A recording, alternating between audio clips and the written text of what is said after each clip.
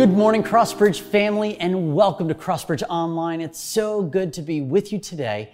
And if you're a guest with us, I especially want to welcome you and just say thank you so much for joining us, and to let you know that my hope for you is the same as for every single person who joins us online and listens and engages in our service. And that's simply this. No matter where you find yourself today, I hope and I pray that you would be able to take one step towards Jesus, because it's what we're all about here at Crossbridge. And you've come to us in week 2 of our series that we're going through on the 40 days of prayer. And as we approach this series, for those of you who joined us last week, and I encouraged you to sign up for the daily reminders from the national office in our Christian Missionary Alliance denomination, I got lots of texts saying, like, I didn't get my email, I didn't get my reminders. And I need to tell you, I felt your frustration a little bit. And what we realized was it was a PDF that kind of laid out all 7 days. And I'm not sure if I read it wrong, interpreted it wrong. It probably was on me, but that's fine. So what we've done is made sure that we have those PDFs to send out to you as a church. So you'll be able to find them coming to you in an email this afternoon or tomorrow, so that you are ready for the week ahead. And we're doing everything we can to make our times of prayer as easy as they could be. And it's funny, as we talk about prayer, people talk about prayer like it's so easy, don't they? They just kind of make it, it is what it is. And I saw this week in post after post after post about praying for our nation. After all that went down in D.C. this week, which, let me just be candid with you as Crossbridge family, I don't really care what political affiliation you have. I love that our church is made up of all different, people who have all different opinions, while we can all put our trust in Jesus. And I don't care what your affiliation is, but breaking and entering is not the Jesus way. It doesn't matter if it's across the bridge in Philadelphia, down the river in D.C. or Seattle. None of that matters.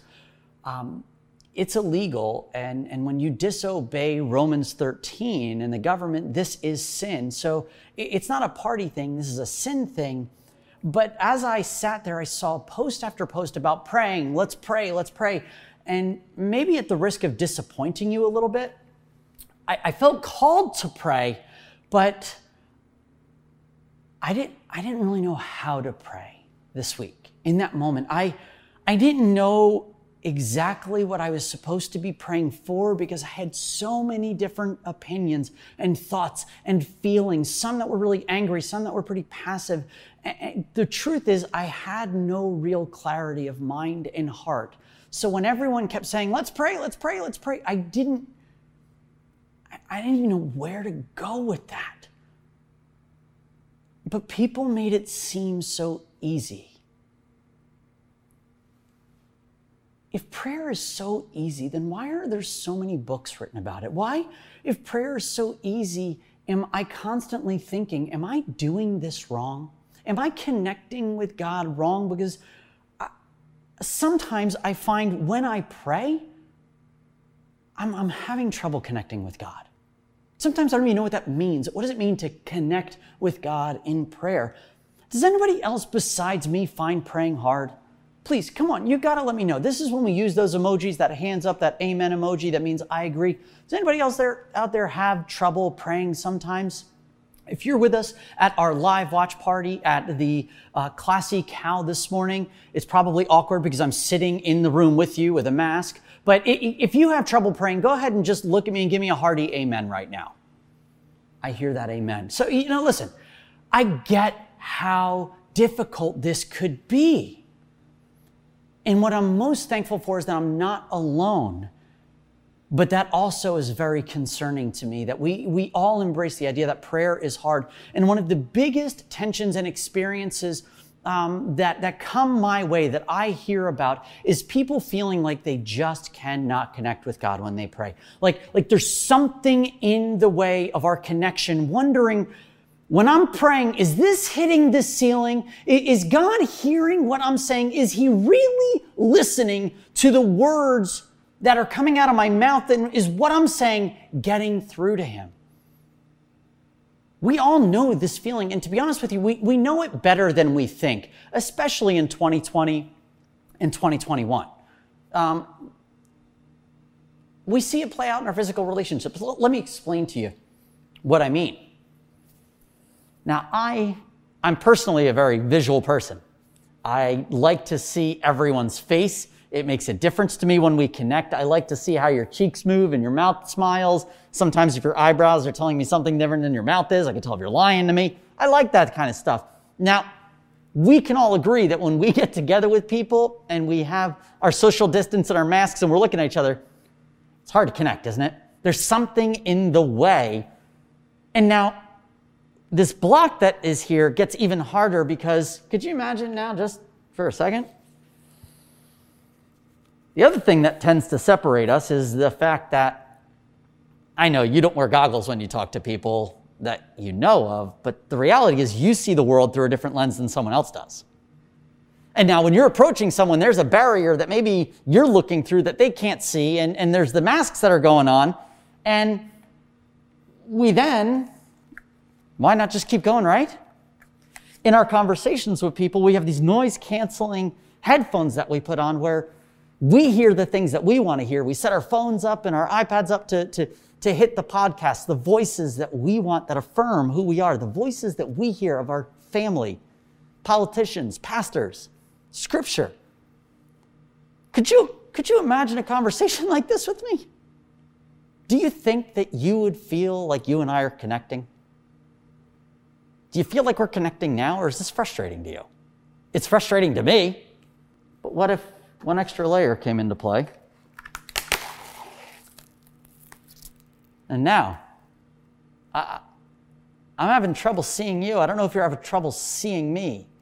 But in every one of our conversations with each other, sometimes it's hard to connect because there's invisible barriers that we put in between each other of the baggage that we carry all the time.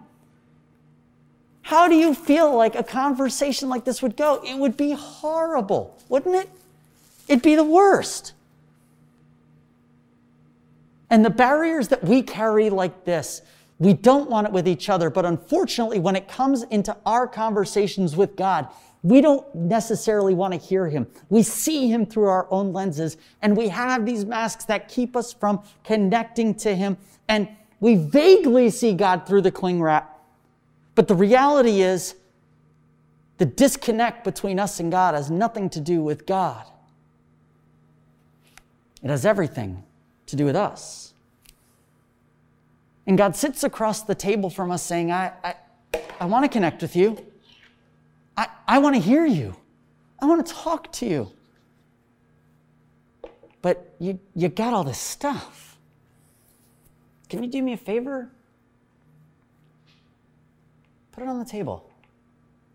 Let's hang out. And we have this invitation to get rid of the barriers, to get rid of the baggage, to get rid of the things that separate us. And I think that there are some barriers that many of us don't even know that we carry. And God, we don't know we carry it until God has revealed those things to us. And maybe it's those glasses you don't know you're wearing until you take them off. And do you ever have those moments where you say, wow, I see things so much clearer now? And I truly believe that our time with God, as we invest in getting rid of what's between us, because the baggage on our side is what disconnects, when we can do that, there's an invitation that God has to eliminate this. But it's going to take some work. And I don't know about you, but I want the type of freedom where I can sit across the table from God with all of my stuff out there, not to receive the shame and the guilt that he's got for me, but to say, I got that covered. Let's chat. And to sit at the table with Jesus. But we're going to have to deal with this stuff. And last week, we talked about the fact that while we went into Isaiah chapter 6, if you remember, and talked about the holiness of God. And in the holiness of God, Isaiah has this vision, right? And when he understands who God is, he says something very, very unique. Do you remember what it was? It was in verse 5, and it says this. It says, "It's all over. I am doomed, for I am a sinful man, and I have filthy lips. I live among a people with filthy lips." You see, Isaiah realizes there's a barrier. He's got a word problem, which we know is a heart problem because it's out of the overflow of our heart that our mouth speaks, right? And so he's got a word problem, the heart problem. And instead of saying, here's my problem, he goes, I'm supposed to be done. I cannot be in your presence. And instead of God destroying him and casting him out because he cannot be in the presence of sin, God sends one of those seraphim, those creatures, to pull a coal off the altar, touch his lips, and he provides the forgiveness to be able to sit at the table with Isaiah and say, I have something for you that you couldn't have heard before. An encouragement, a word for you that you wouldn't have been able to understand because there was a barrier between us. He doesn't shame him for those things. He says, that's taken care of. Now let's move on. Isaiah's experience changes with God when sin is confessed and it's removed. And I believe the same is true for you and I, that our connection with God can change when we confess our sin and we ask for forgiveness. So the question that we have to really ask is, where do we start in that process, though? And the one word that I want to focus in more than anything else today is the word repentance. Repentance. Now, last November, near the end of November in 2020, we were going through a series called Pathways, and we unpacked a topic called confession, the step we take on the Jesus path of getting rid of the sin in our life with Jesus and with people. Now, this idea of confession, if you want to go back and listen to that, it's a great starting point for this conversation. You could jump on YouTube and it's right on Crossbridge Online. All those messages are right there. Make sure you subscribe while you're there so that you don't miss any of the content that continues to come out. But the idea of repentance is going to be different than the idea of confession.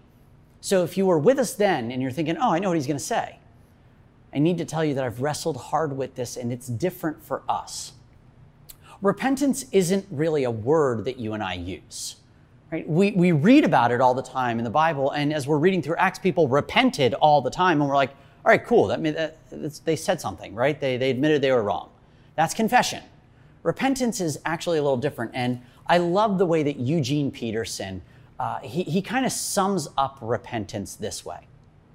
You don't repent by taking a deep breath and then feel better. You only repent when you turn around and go back or toward God. It doesn't make any difference how you feel.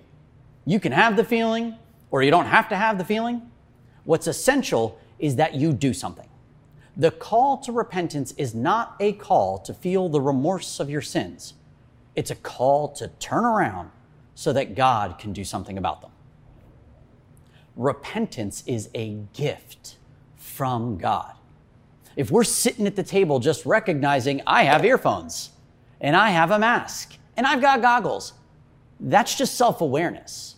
What repentance is saying, I have to take these things off if I'm going to connect with you. I recognize that there's something blocking and I'm choosing to do something about it. It's an invitation to put Christ at the center of our life again and say, I've not had things correct in my life. I'm looking at what doesn't match up with the life of Jesus and rethinking about how that looks. So to help you see maybe some steps that we could take together as a church, which we love to do, here's some steps you could take, is I would love to look at the book of Revelation together to unpack very quickly some letters that Jesus wrote to the churches and kind of get an idea of how do we start with figuring out what do we need to repent from? What do we need to turn from? Because that can be really hard. I'm sure you and I can pick behaviors, but that doesn't change our heart. So what questions can we ask ourselves looking at Scripture to help reveal sin, masks and goggles and earphones that we can repent from? And my hope is that as we look at some of these, that you would maybe, the Lord would reveal some of the cling wrap that we keep in between each other that we don't even know exists, that's keeping us separate. Now, before you panic about us going into Revelation, let me just tell you something really, really cool about this. This is the only book in the entire Bible that has a blessing built into it. Right up front, if you choose to read the book of Revelation, you will be blessed. How cool is that? If you look at verse 3 of chapter 1, it says, God blesses the one who reads the words of this prophecy to the church, and he blesses all who listen to its message and obey what it says, for the time is near. I don't know about you today, but jumping into Revelation makes me nervous, but I want to be blessed. So we are going to be reading it out loud together. We're going to be commenting on things. It may not feel like a blessing, but I promise you this. I don't even have to promise you. God promises you. Revelation 1:3, that it is a blessing. And so are you ready to be blessed today, Crossbridge? Are you ready to be blessed today from those who are joining us? Maybe that you're not part of this family, but you're like, they told me to listen, so I'm doing it. There's a blessing for you in this today. And if it's going to start anywhere, it starts in verse 5, and it simply says this. All glory to him who loves us and has freed us from our sins by shedding his blood for us. He made us a kingdom of priests for God the Father.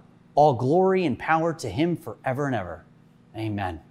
Before we dive into repentance, we have to understand that whatever is revealed is not meant to shame us or guilt us. If that happens, it's from the enemy, because we know here that right after we're told this is a blessing, it's a blessing because Jesus loves us so much that he chose to die for our sins and shed his blood to say, whatever the barriers are, I'm big enough and my blood is forgivable, so forgivable to cover all of that.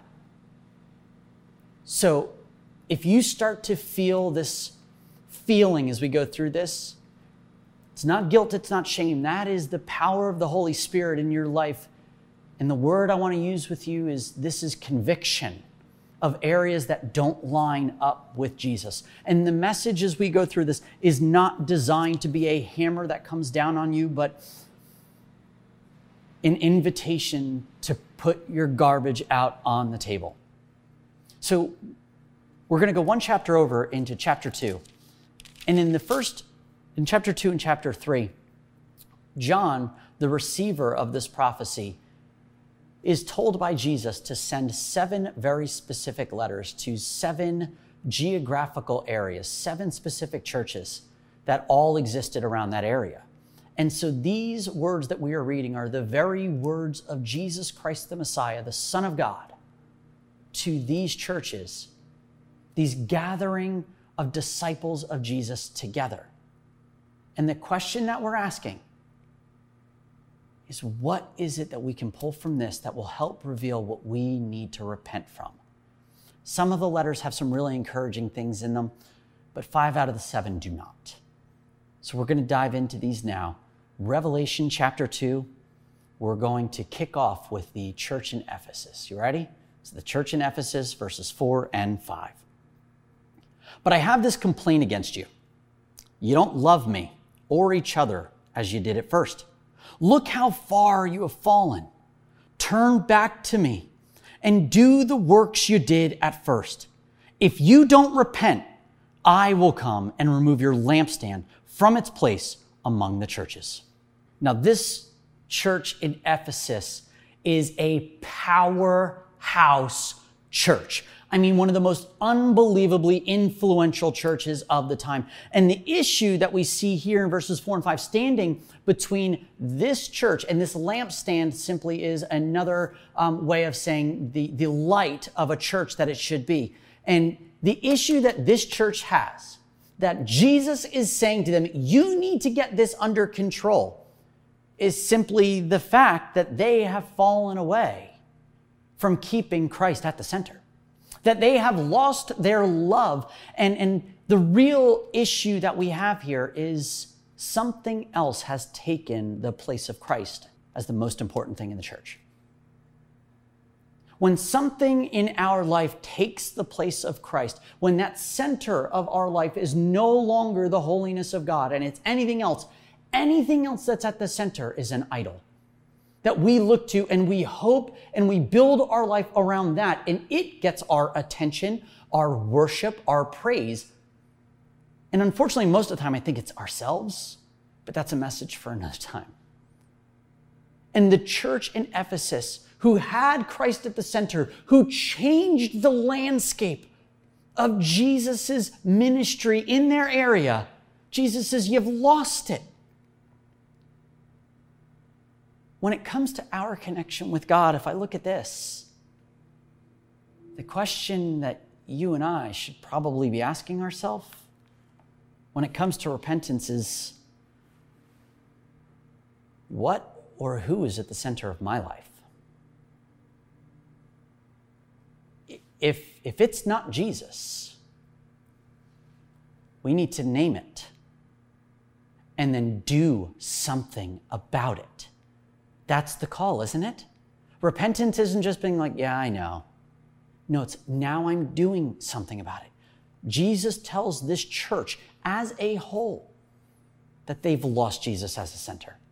So we can individually ask that question, but we also, as a family here at Crossbridge, need to ask that question, what or who is the center of our church?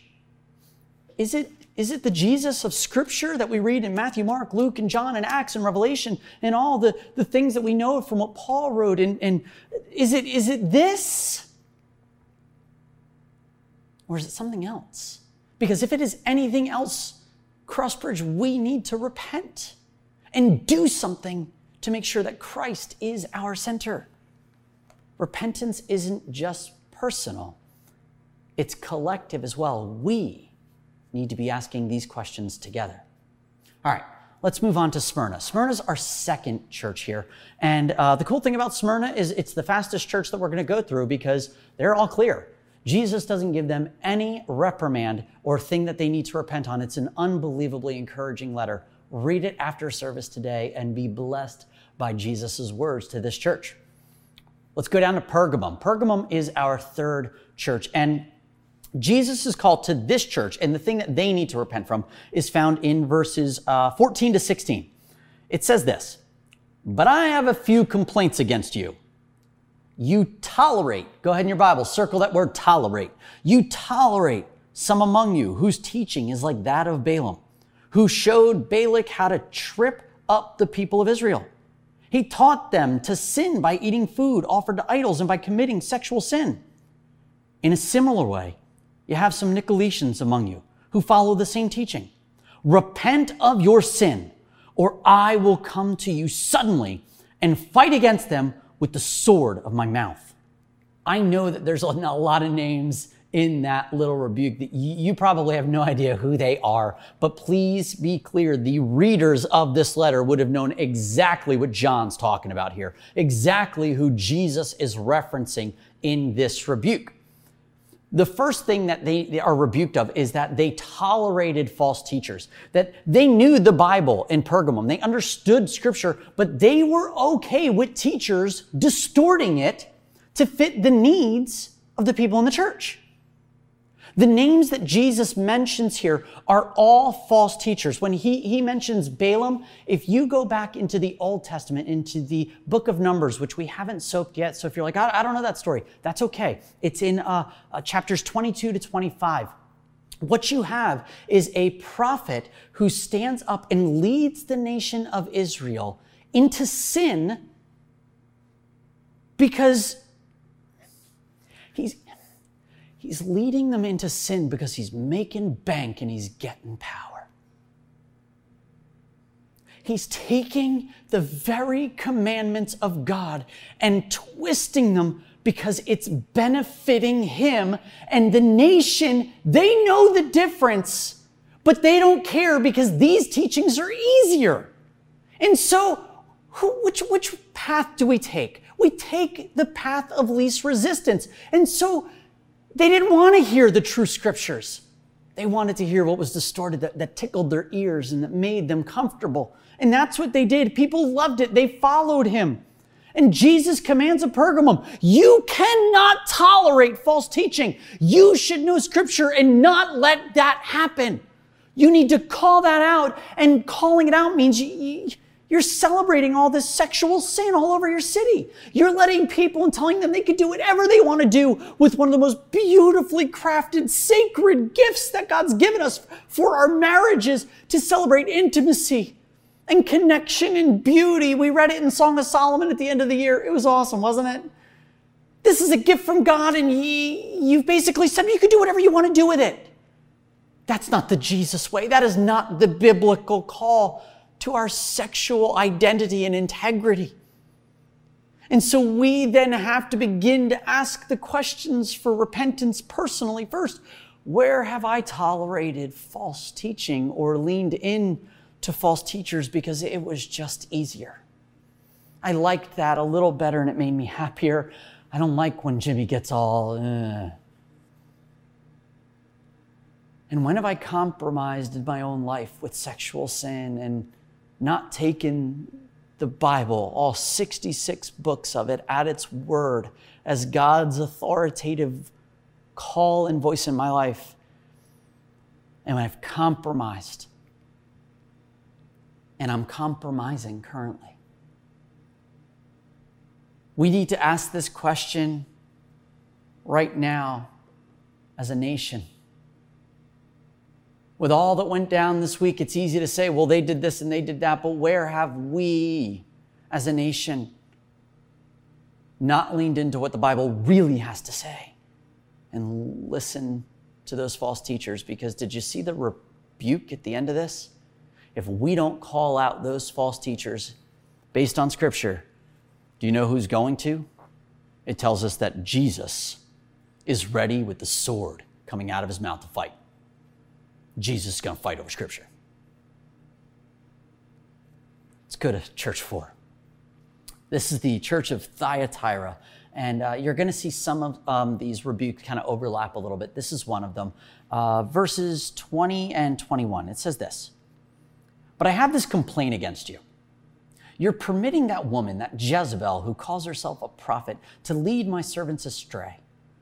She teaches them to commit sexual sin and to eat food offered to idols.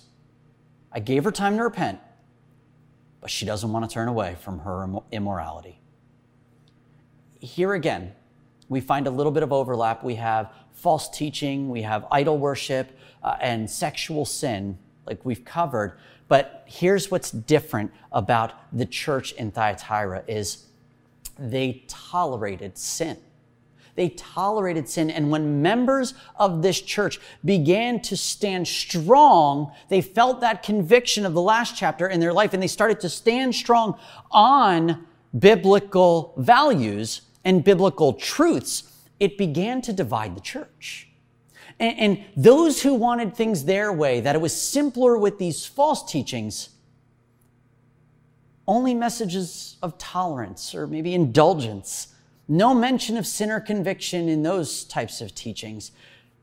Those who loved that started to create a disunity into the church. They started to say, your strictness to the Bible is overbearing. There's no freedom in that you should be able to do all the things that you wanted to do. And the church began to split. Jesus will not stand for disunity in his church. For those who choose to follow him, we need to learn to love each other, to call out sin, to not allow things to get into between us. And in this letter, he reminds the believers here a little later. He says, just so you know, I search all thoughts. I know your heart. And so you may be trying to say, well, it's not that big of a deal, but you're just trying to placate yourself because it is. And you know it's sin, but you don't want to admit it. When it comes to repentance here, our questions are actually, I believe, a little tougher than almost anything else. Am I committed to believe what the Bible actually says is truth for my life? Do I believe that this is God's authoritative truth? And maybe a good one is, am I standing up for biblical values or just ones that make me feel better? If you really want to get introspective, am I creating disunity in the church? And where is it?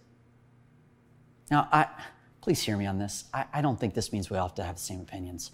Opinions are great, but there are certain biblical truths that we cannot afford to be divided on. And it makes me personally have to ask the question, is what I'm about to get in an argument over, or is what I'm about to get in a conversation or fight over a biblical truth or a biblical opinion? Because sometimes, I will be candid, I make the mistake of thinking my opinions are truths. And I need to tell you at Crossbridge and confess that and say, I'm sorry if I have said things that are my opinion that I've assumed are truths. I am still working on this area of my life. And I'm thankful for your grace. I'm thankful for your forgiveness. But most of all, I'm thankful that God is constantly teaching me more and more and more through the Bible. That there's oftentimes I need to repent of my opinions because my opinions have changed. And I see Scripture a little bit differently. And my biblical opinions have changed, but the truth of Scripture does not. Opinions change. Truth doesn't. Don't get divided over opinions. Let's go to Sardis, okay? Church number 5, Sardis. Chapter 3 is where we're going to go, and we're going to be in verses 1 to 3. These are some real strong words. You ready? This is what it says. I know all the things that you do, and that you have a reputation for being alive, but you are dead. Wake up. Strengthen what little remains, for even what is left is almost dead. I find that your actions do not meet the requirements of my God. Go back to what you heard and you believed at first. Hold to it firmly. Repent and turn to me again. And if you don't wake up, I will come to you suddenly, as unexpected as a thief. This church just got sleepy. That's the message of Sardis right here. It's almost like Ephesus, right? Jesus is telling them, you got to get back to this first love. What you knew to be true when you first came to trust in me, this is what I want. But here's the kicker for Sardis. Sardis is, as they see that everyone around them, or everyone around Sardis sees that they are this crazy, healthy church. People think that you're alive. Everything on the outside says, we're growing, we're expanding, we're alive. But Jesus is like, man, I can look at the heart of that church and you are almost dead. You're barely beating. You're barely alive. But they're dead because they're not really doing anything with their faith. The church is filled with a bunch of believers who have become lazy in their faith. Almost like they've enjoyed all this good teaching. And now, like Thanksgiving, it's time for a nap. Let's put on the gladiators and take our nap, right? We've eaten really, really good of the word that pastor brought. Now I can move on to what's next today. Jesus is clear to them here. It's that your actions better match your words. Repent and do something with your faith. This rocks me to the core when I read this, because I have to ask myself the hard question of how many people in the church, and I'm scared to think about this, how many people in the church today would profess a faith in Jesus but do absolutely nothing with their faith and look and live nothing like the Jesus we read about.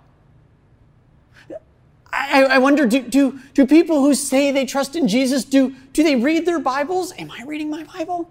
Do they spend time in prayer like Jesus did? Am I praying? Do they give generously? Or are they stingy with what they have? Do they find themselves in community and in the need of support of others, or are they running alone? Do they actually love people? How many Christians do we know that look nothing like Jesus? This is the church of Sardis. And the repentance question we can ask here is my faith dead? Why am I doing all of this? To check a box? Or because this has changed my life and I want it to change others? And the question I am asking myself even now is, what areas in my life have I fallen asleep to? Where have I given up and said, I don't have it? We need to repent of those areas. And in the words of Jesus, wake up. It's time to wake up, church. The world needs us alive if we're going to love them, not asleep on our couches. I'm sorry, it's a message for another day. Church 6, Philadelphia. Another uplifting letter. Go across the bridge, read Philadelphia in Philadelphia. It's kind of cool, but it's a blessing. They needed this blessing. Philadelphia needs us to bless them. But let's go to church 7, our final church, the church of Laodicea. This is very simply a one-line rebuke that's found in verse 19 of Revelation chapter 3, and it says, I correct and discipline everyone I love. So be diligent and turn from your indifference.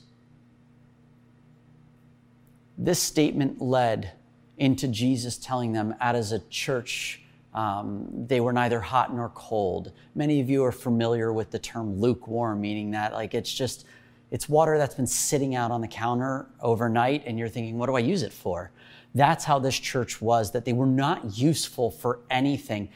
They had settled so much into their faith because this church was self-sufficient. They didn't need to do much. There's no persecution in this area. They didn't need money because they were rolling in it. They didn't depend on God for anything. So indifference settled into their relationship with Jesus, and the injustices of the area that surrounded them. While they were wealthy, they were surrounded by poverty and need, and they just didn't care. They became indifferent to the calling of their faith. That was sin that needed to be repented of, and they needed to do something about it. And for us, that question in Laodicea is, where have we become self-sufficient and comfortable? Where have I stopped relying on you, God? Where have I stopped caring for injustice? I don't think it's the nation's jobs to solve the problem that we're seeing. And to be honest, I don't think they're created to and designed to solve all the problems. I wonder if the church as a whole has settled into some very unhealthy rhythms, and these churches have fallen into, like us today, we don't want to hear the cries of the poor, the injustice, the widows and the orphans. We want to be blind to all the things that surround us. And as church, Big C Church, we have fallen asleep.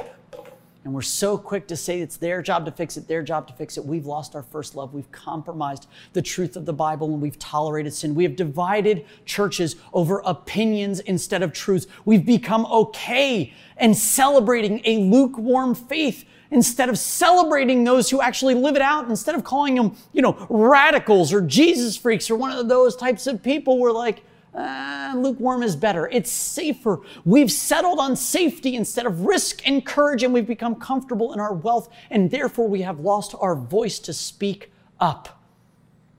We keep wondering where God is and why he won't answer us, and as individuals, as church, as a nation, I just wonder if we paused long enough to ask these questions. Just for a moment. How much unconfessed baggage we carry. That we've lost our reputation to the world.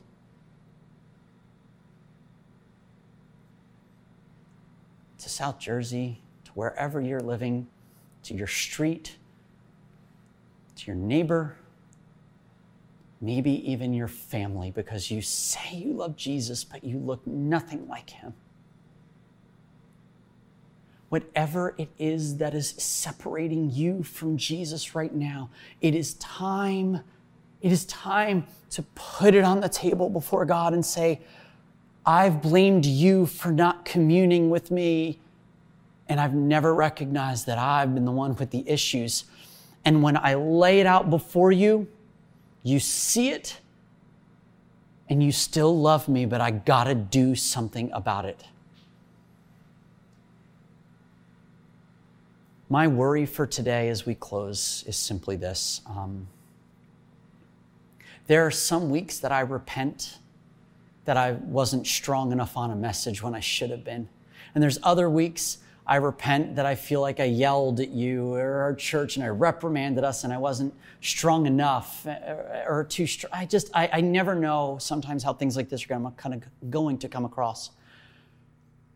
But what I love the most about today is it's not up to me to figure that out with you. It's for you to journey with Jesus in. And if you find yourself as part of Crossbridge, you know that we will always aim to be unashamedly biblical. So if this made you uncomfortable, I'm really okay with that, because I would rather not get a letter like this from Jesus. I want a Philadelphia letter, not a Laodicea letter. I want to be encouraged because we were the church that laid it all out there and went after Jesus with everything that we had as our center, not an idol, as our center. And then those who are like, that's too much, there's plenty of churches out there for you. At Crossbridge, we're going after Jesus, and this is how we take week 2 of our 40 days of prayer is in repentance. I want you to figure out those unresolved barriers with Jesus so that you and I can be free to connect with God at any moment and to be heard and to hear the voice of our Creator. With that in mind, I want to ask you to stand today at your couches, tables, wherever you are, as we close our service today with the same prayer of blessing that we did last week, found in Ephesians chapter 3, verses 16 to 21. And it simply says this: I pray that from his glorious, unlimited resources, he will empower you with inner strength through his Spirit. Then Christ will make his home in your heart as you trust in him, that your roots will grow down into God's love and keep you strong. And may you have power to understand, as all God's people should, how wide, how long, how high, and how deep his love is. And may you experience the love of Christ, though it's too great to fully understand, and then you will be made complete with all the fullness of life and power that comes from God. Now all glory to God, who is able, through his mighty power at work within us, to accomplish indefinitely more than we might ask or think. Glory to him in the church and in Christ Jesus through all generations, forever and ever. Amen. Crossbridge, I love you, miss you, and I can't wait to be with you again. God bless.